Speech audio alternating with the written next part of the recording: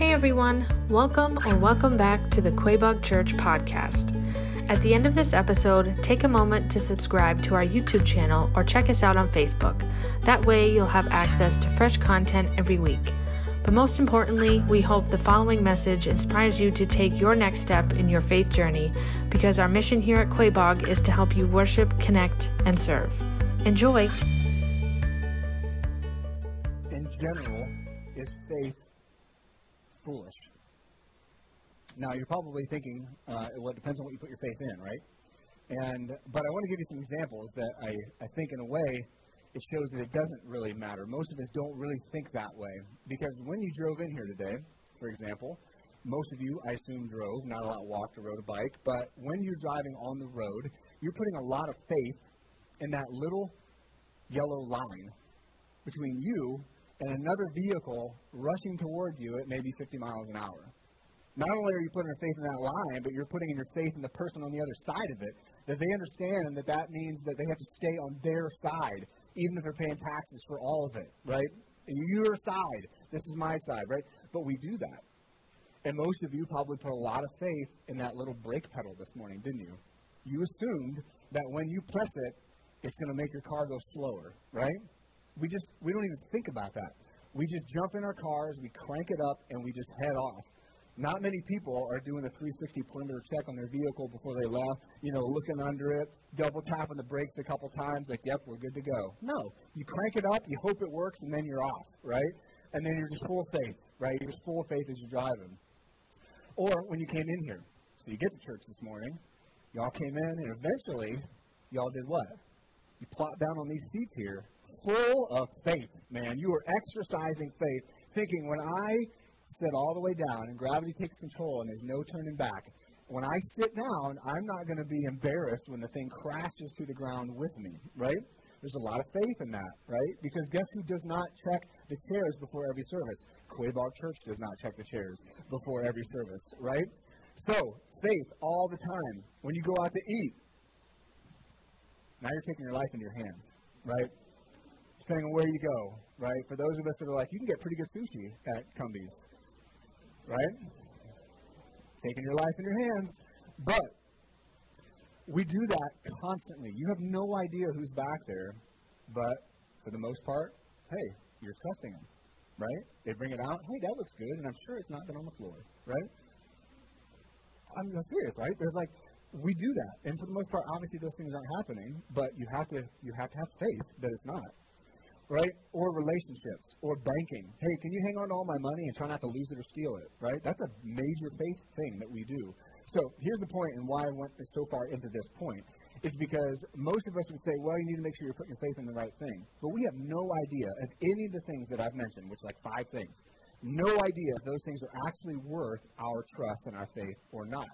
But we do it unblinkingly. We don't even think about most of those things that we put our faith in, but we do.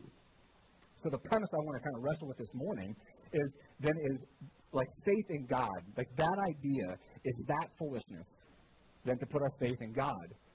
Because here's what I know we do, because I do the same thing.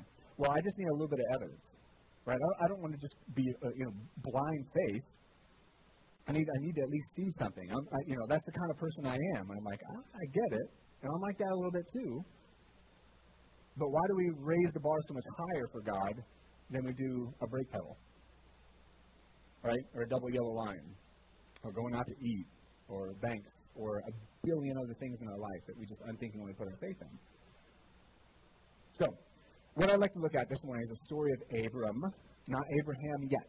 So he's introduced to us as Abram, and that's important because his name actually means something. Biblical names carry a lot of weight, and so his name isn't changed yet to Abraham, who we all know, but right now he's going to be Abram.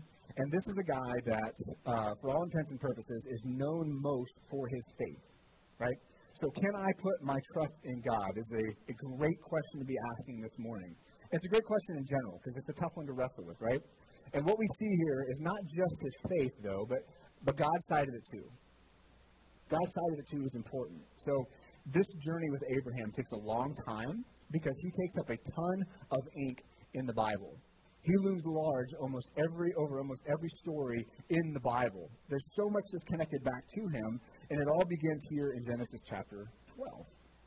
So getting to know him, I think there's a lot of value in that. So what we see in the early chapters of Genesis, and then especially in his life, is this idea I've been asking you to think about on and off throughout the second part of Genesis. And it's this. Every little choice you make has impact, right? So your life is a sum of all those millions of little choices that you're going to make every single day.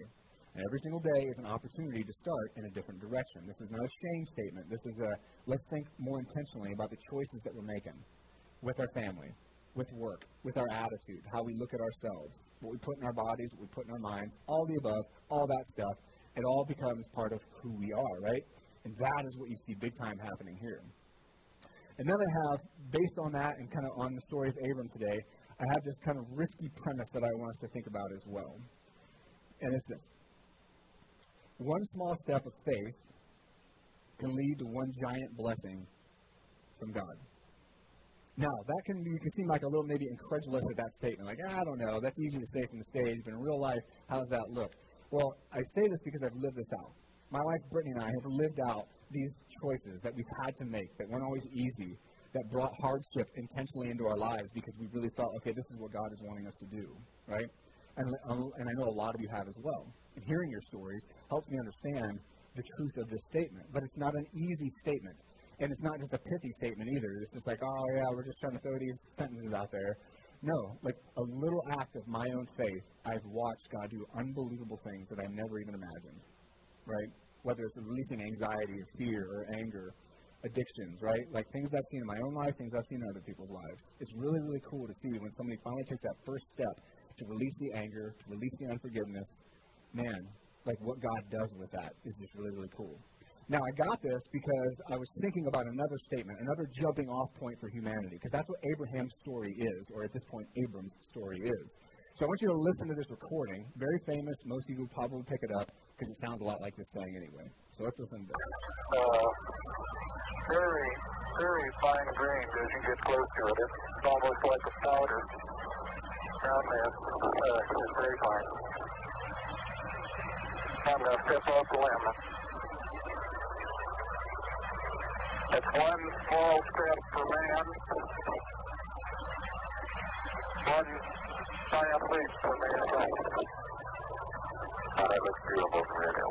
It has a good beauty of its own.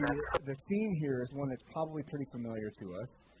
Some people may have been around to actually see that. I was not, but it's something that really still shaped me because I remember growing up seeing the video and hearing the recording and being taught, like, this was a major stepping off point for humanity. Not just a country, not just for some people, but for all of us because of what that would bring. And again, very similar to what Abram's going to do this morning. And I don't want us to miss how these verses in chapter 12 shape the rest of the Bible. Certainly, everything is built in the first 5 books of the Bible off of the verses that we read today, but nothing in the rest of the Bible happens if God is not faithful to what is about to happen in Genesis chapter 12. Is not going to happen if Abram is not faithful to actually go and do what God says he should go and do. So again, the applicability for my own life is very real and very heavy. What is God going to do in my life if I'm just willing to take steps forward? And this is not, I want to caution you, because somebody actually asked me after first service, this is not to say, like I think Benjamin Franklin said, God helps those who help themselves. That's not a biblical idea. That's like, that puts the onus on you to always have to be doing and earning, and then God will meet you. Sometimes God is just going to, he's like, wow, you are a train wreck, but I'm going to help you anyway, right? You're doing nothing to better your situation, but because I'm good and I love you, I'm going to provide you a way out of this, right? Sometimes God does do that. So sorry, Ben, he's not 100% right on that, but you see a flavor of that in Abram this morning, because in order for the blessing to happen, he had to do something. So look at your own life. Is there any little steps of faith that you need to take to finally release something, to finally find healing, to finally get answers to something? I don't know what your story is. There's a lot of different stories that come up our stairs and tune in online. But think about that. Like, why would God bring this story forward? Why would he tell us this? Why, for 4,000 years, have we been repeating these stories? 4,000 years have we been repeating this guy's story. He influences Islam, Christianity, Judaism. All trace their spiritual lineage back to this guy and what's about to happen in Genesis chapter 12. looms large over world history, not just biblical history, right? So let's jump in and see him. His contrast to Babel. Babel was last Sunday. They wouldn't do it. Abraham's going to do it. So let's jump in our sermon today, when God leads you into the unknown. So Abraham is what I titled it, but of course Abram is where we are. So let me explain that really quickly. I want to introduce Abram to you because we're going to be looking at him. We're going to jump into a different series next Sunday to take a break called Resilient, how to restore your soul in these weary times, which is really good. That's why we're saying, who's your one? Who can you bring to that series? But when we pick back up, Abraham's going to take a lot of time because he's a huge character in Genesis. But right now he's Abram, so what's up with that? So his name is Abram, which at that time and in that culture would have been exalted father. Why was his name exalted father? Well, because his parents were pagan earth worshippers. So this would have been referring to either the moon or the sun, because that's what they worshiped, right? That's who they worship.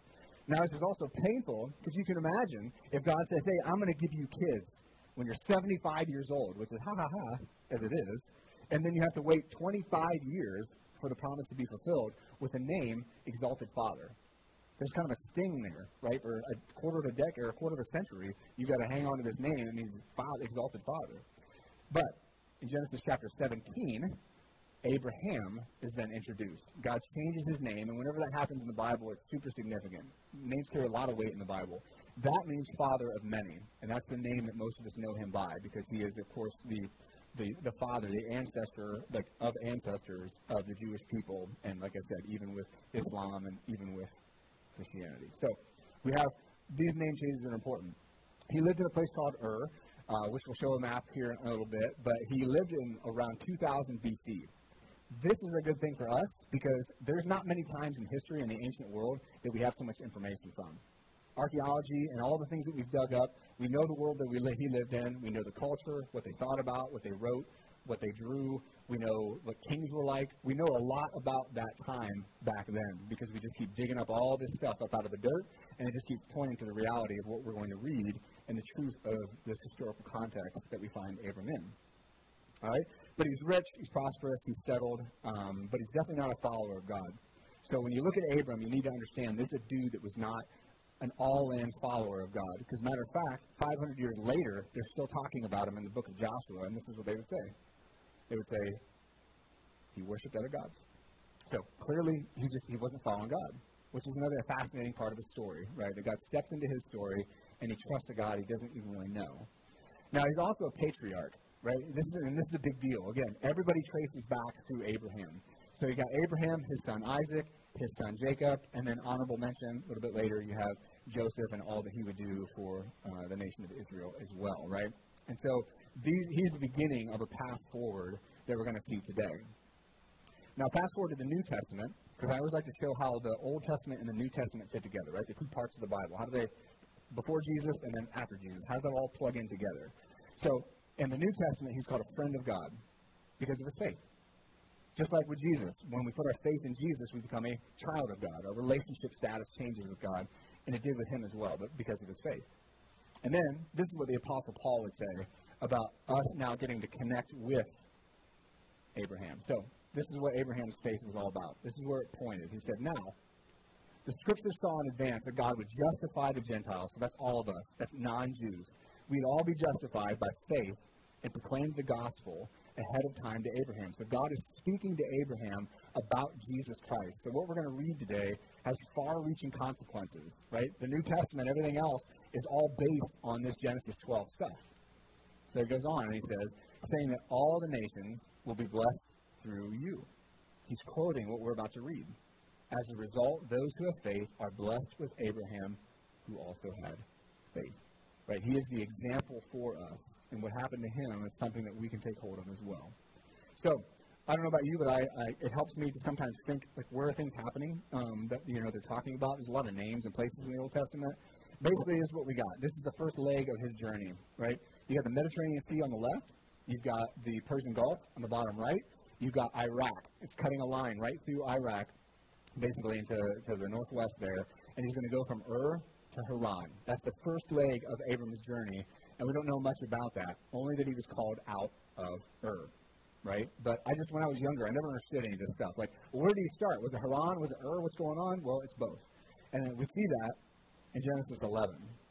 So Terah, his father, took Abram and his grandson Lot. Lot had to come with him because Lot's dad was dead by now. And his daughter-in-law Sarai, who would eventually become Sarah, his son Abram's wife. And they set out together from Ur of the Chaldeans to go to the land of Canaan, which is like the second leg of the journey, that's south. But when they came to Haran, they settled there. So Terah had to have some faith too. All right, so that's how they get to where we are. So we are in Haran, which is up in the north, just to try to orient where we are. All right, and so then that's where the story begins. So let's jump into the story here. So verses 1 through 3 are the call. Verses 4 through 9 is how he responds to that. So again, this is good for us. How do we respond when God puts an opportunity before us?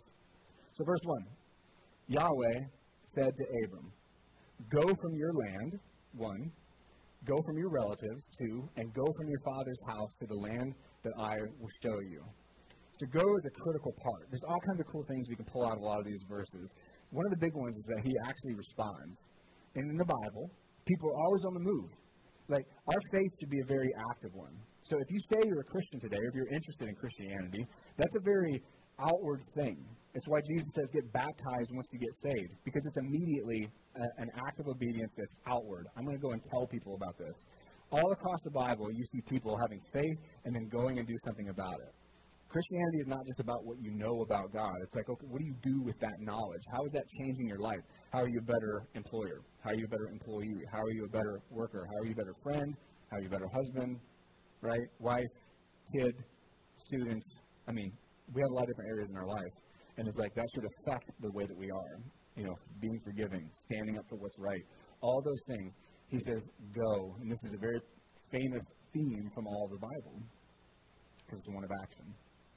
And it's all-encompassing. I think this is interesting. It's like a cultural thing that we in the West don't understand.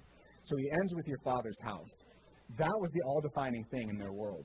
Because I would have been Kyle, son of Gary, right? I'm identified by the connection to my father's house. I'm identified by my family. That's who I am, right, in that world. And so when he says you need to leave your father's house, that is the foundational building block to that world.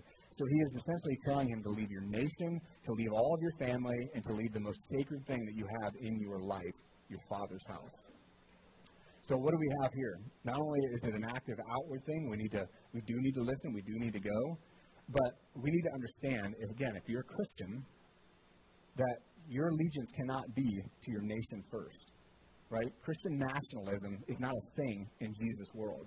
Your allegiance goes to the Lamb of God, not to an elephant and not to a donkey, right? Your allegiance is not to your nation. First and foremost, it is to your Savior, Jesus. That's what we need to understand. And you see him drawing this line in Abram's life. You see Jesus drawing this line in the New Testament. Where is our allegiance, man? Your faith cannot be in your government. It has to be in your Savior. And I don't know if you've ever tried to put your faith in your government before. That's not going to work out. Right? Spoiler alert. So then he moves on. He says, I will. Here's the things I'm going to do. This is a foundational, incredibly important verse. I will make you into a great nation, 1. 2, I will bless you. And 3, I will make your name great. All so that you will be a blessing. This threefold promise here, great nation, bless you, great name, that right there forms the entire first 5 books of the Old Testament. Right there, the Pentateuch, is this actually happening? Nothing else goes down in the Bible unless God actually makes this happen. So this is where I see God screaming at us almost. Can you put your faith in God? Is it foolish? I have given you, here's what I feel like God is saying, I have given you proof positive that yes, in fact, you can. Because the nation of Israel is a historical reality. This is not some fairy tale about Narnia, right? This is a historical reality that actually happened. And God's saying, look, unless I make this happen, you can't trust me. I'm promising right now, right here, that something very real is going to happen. And the nation of Israel still exists to this day. As persecuted and as scattered as it been over the years, somehow it is still a nation. Somehow there's still a Jewish identity. As secular as it might be, they're still his people. And so he's going to do all these things so that he can be a blessing. So that Abram and his family can be a blessing. And the sad thing, though, is that Abram's never going to see this. When I read that, when I thought about that, this promise is going to come to fruition after his life. And I just wonder, how am I impacting the people in my life? All of you, my wife, my kids. How am I impacting the people in ways that maybe I'll never know? Like, do you think that way? And do you think about your impact that maybe you'll never ever see in your kids? Because your kids, I'm guessing if you've got kids, they're not coming up every morning and being like, hey, I want to let you know you're doing a bang-up job. You know, I've been thinking about it, and wow. You know, and like most of us just spend our time worrying, like I hope they're not going to have to go through too much counseling when they're adults, right? Like I just hope I'm not wrecking this thing. But at the same time, it's like I really want to be intentional with the time I have with the people that I have, right? Because I don't know how it's going to affect them one way or the other. So this is something that, you know, he never gets to actually see the full fruition of that promise. So, you know, he's going to make a nation. He's going to bless them materially, which he does. He's going to make a great name for him. But the question is, why does he do that? Why does he bless you? So you can hoard the blessings, right? So you can be selfish. Yeah. No! Obviously not, right? People are like, wow, this guy's an idiot. No. He blesses us so that we can be a blessing. When we did Financial Peace University, and if you haven't done that yet, right now we're looking to put that together and make that happen. But man, Financial Peace University was unbelievable. It was so cool to see how that affected some people. Some people made drastic changes in their life because they realized they've been buying this lie that says they need this, they need that, they need the status of that house or that job or that car or whatever. And what Financial Peace University does is say, hey, let's really think about what we actually need. Let's live well below our means so that we can bless other people. Because that's what Christianity is supposed to be. Like the hallmark of the early church was just how generous it was, right? So we're not meant to hoard. We're meant to take those blessings and then be a blessing, whether it be financial, whether it be experience, whether it just be a note, right? Like, I'm just going to bless people. That's the way I want to live my life. And that's what he's telling Abram right here. Like, just so we're clear, that's the line. Then verse 3. He says, I will bless those who bless you, and I will curse anyone who treats you with contempt. Well, that sounds harsh. Why would he do that? Well, because he's going to protect the promise. Because again, if the Apostle Paul in the New Testament is right, the promise is about Jesus Christ. I'm going to bless the whole world to you, Abram. This line that you're going to start in the nation of Israel is one day going to result in the Messiah, Jesus Christ. And that's for the whole world, Abram, and you'll never even see it. But that's the point. So that's what Paul is trying to draw out. His faith, that promise led to Jesus Christ. So he's going to protect that line. And then the next verse, again, well, why? Well, that's part of the verse. And all the people, Paul quotes, we read earlier, all the peoples on earth will be blessed through you. Abram, I'm going to do something amazing in you. So Abram, he actually does it. Next verse, he's like, okay. So Abram went as the Lord had told him, and Lot went with him, right? Because Lot's father was dead, so he brings Lot along with him. Now, here's the thing. I want you to try to make this a little more real for yourself. Like, again, what is this small step of faith that can result in a gigantic blessing from God for you? Like, I really want you to think, because I don't know all the ins and outs of your story, but you do, and more importantly, God does. Like, what is he calling you to? What do you need to put down finally? So many of us carry around anxieties and weights that are never meant to be ours, and yet we carry them constantly. We carry hurts from when we were kids, things people said about us that define our whole lives, right? Anger and resentment, greed. We just carry these things around when God's like, would you just put that down already? Well, I can't stop doing this. I can't stop this addiction, right? I can't stop watching porn. I can't stop eating. I can't stop smoking, drinking, doing drugs. Like all these things that have just come to consume my life. And God's like, well, I'll help you, but you may need to take some steps.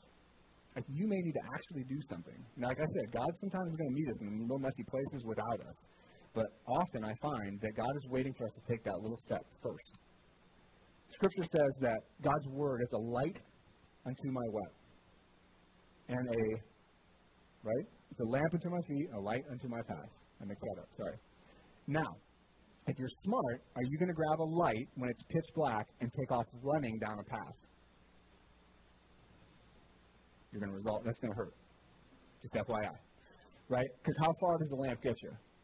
Little circle. I love that the psalmist puts it that way because it's like he's like, look, I'll show you that next step, and then the next step, and then the next step. And we're like, well, Lord, I just need like headlights so I can see all the way down the path. Sometimes he doesn't give us that. Sometimes he's just saying, I need you to trust me in this. Maybe I need you just to go and ask for forgiveness.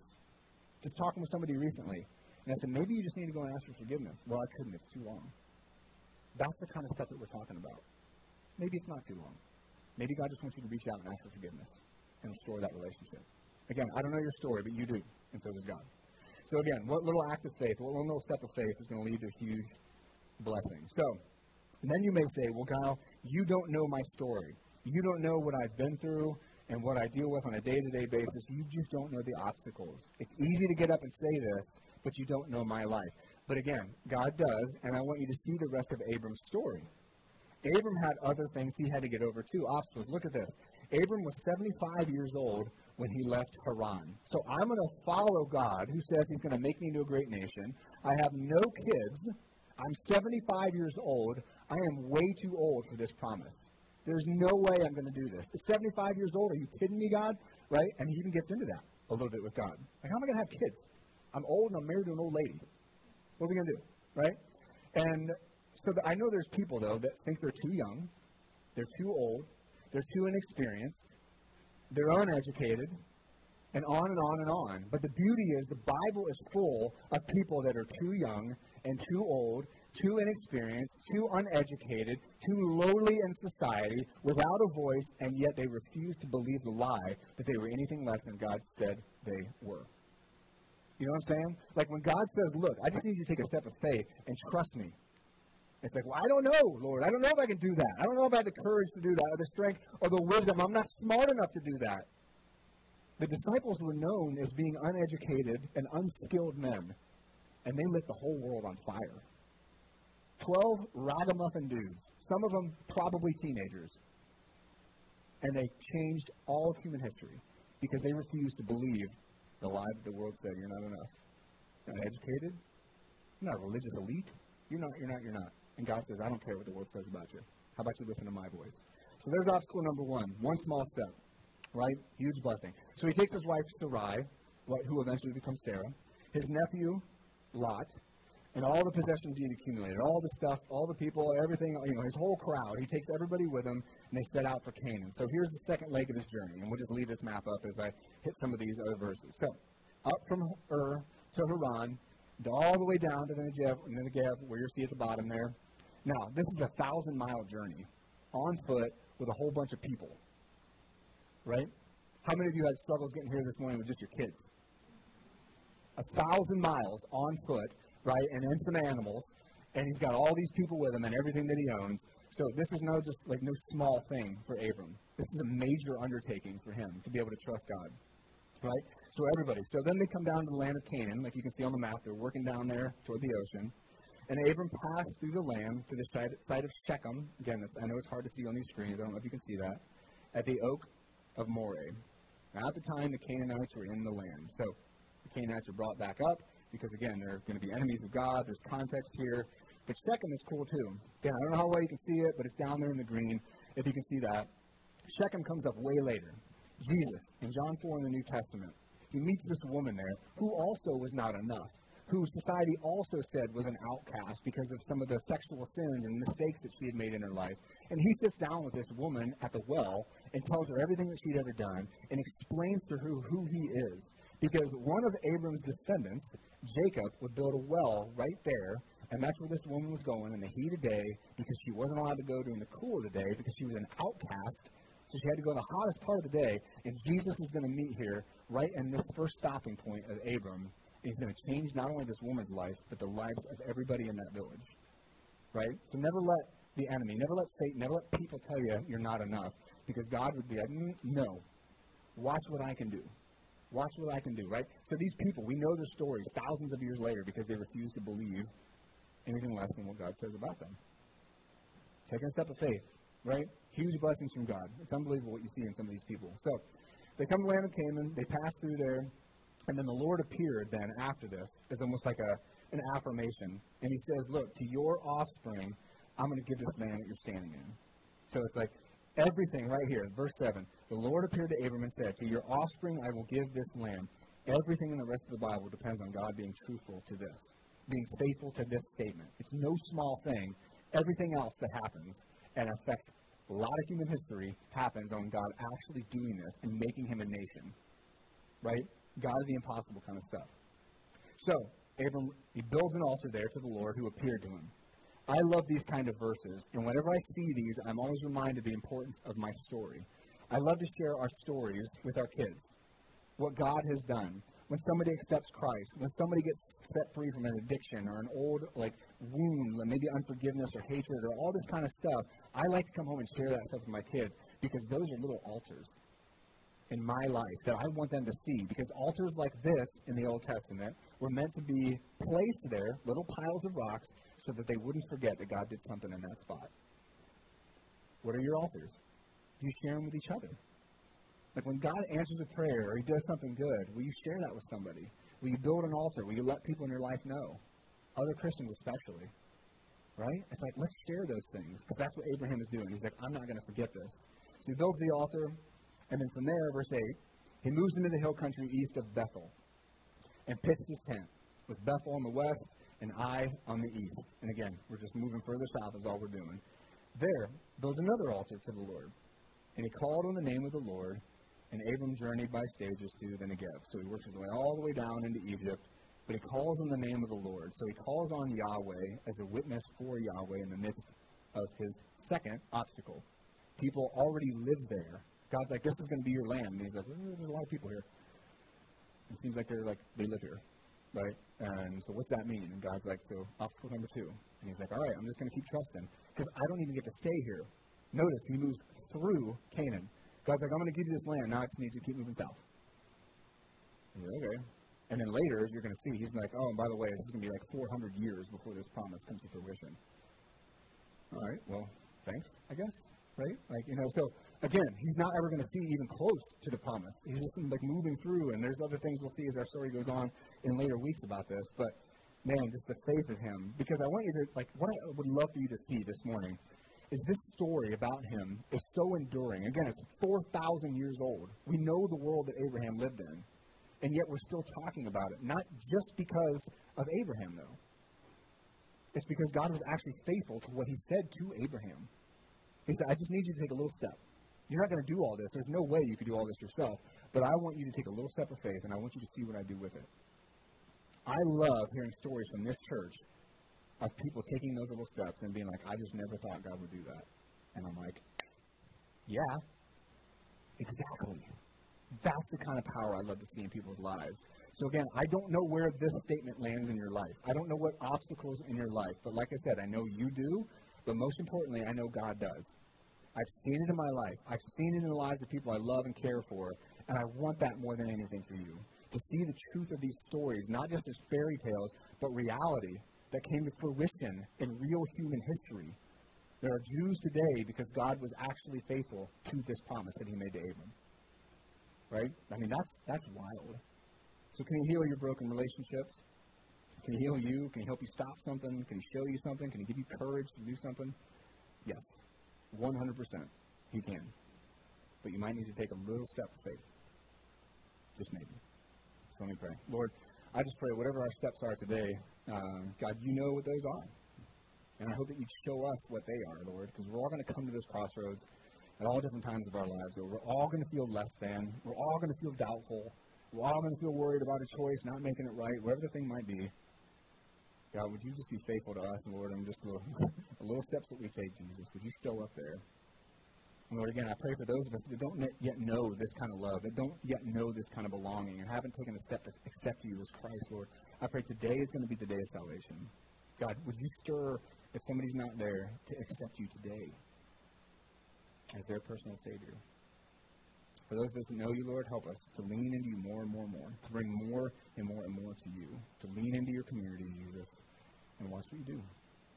And I pray that in your name, Jesus Christ. Amen. All right, that's all we got for today. It's great seeing you guys. Love y'all. Once again, thanks for listening. If you enjoyed today's message, we'd love for you to subscribe to the podcast so you get notified of new content every week.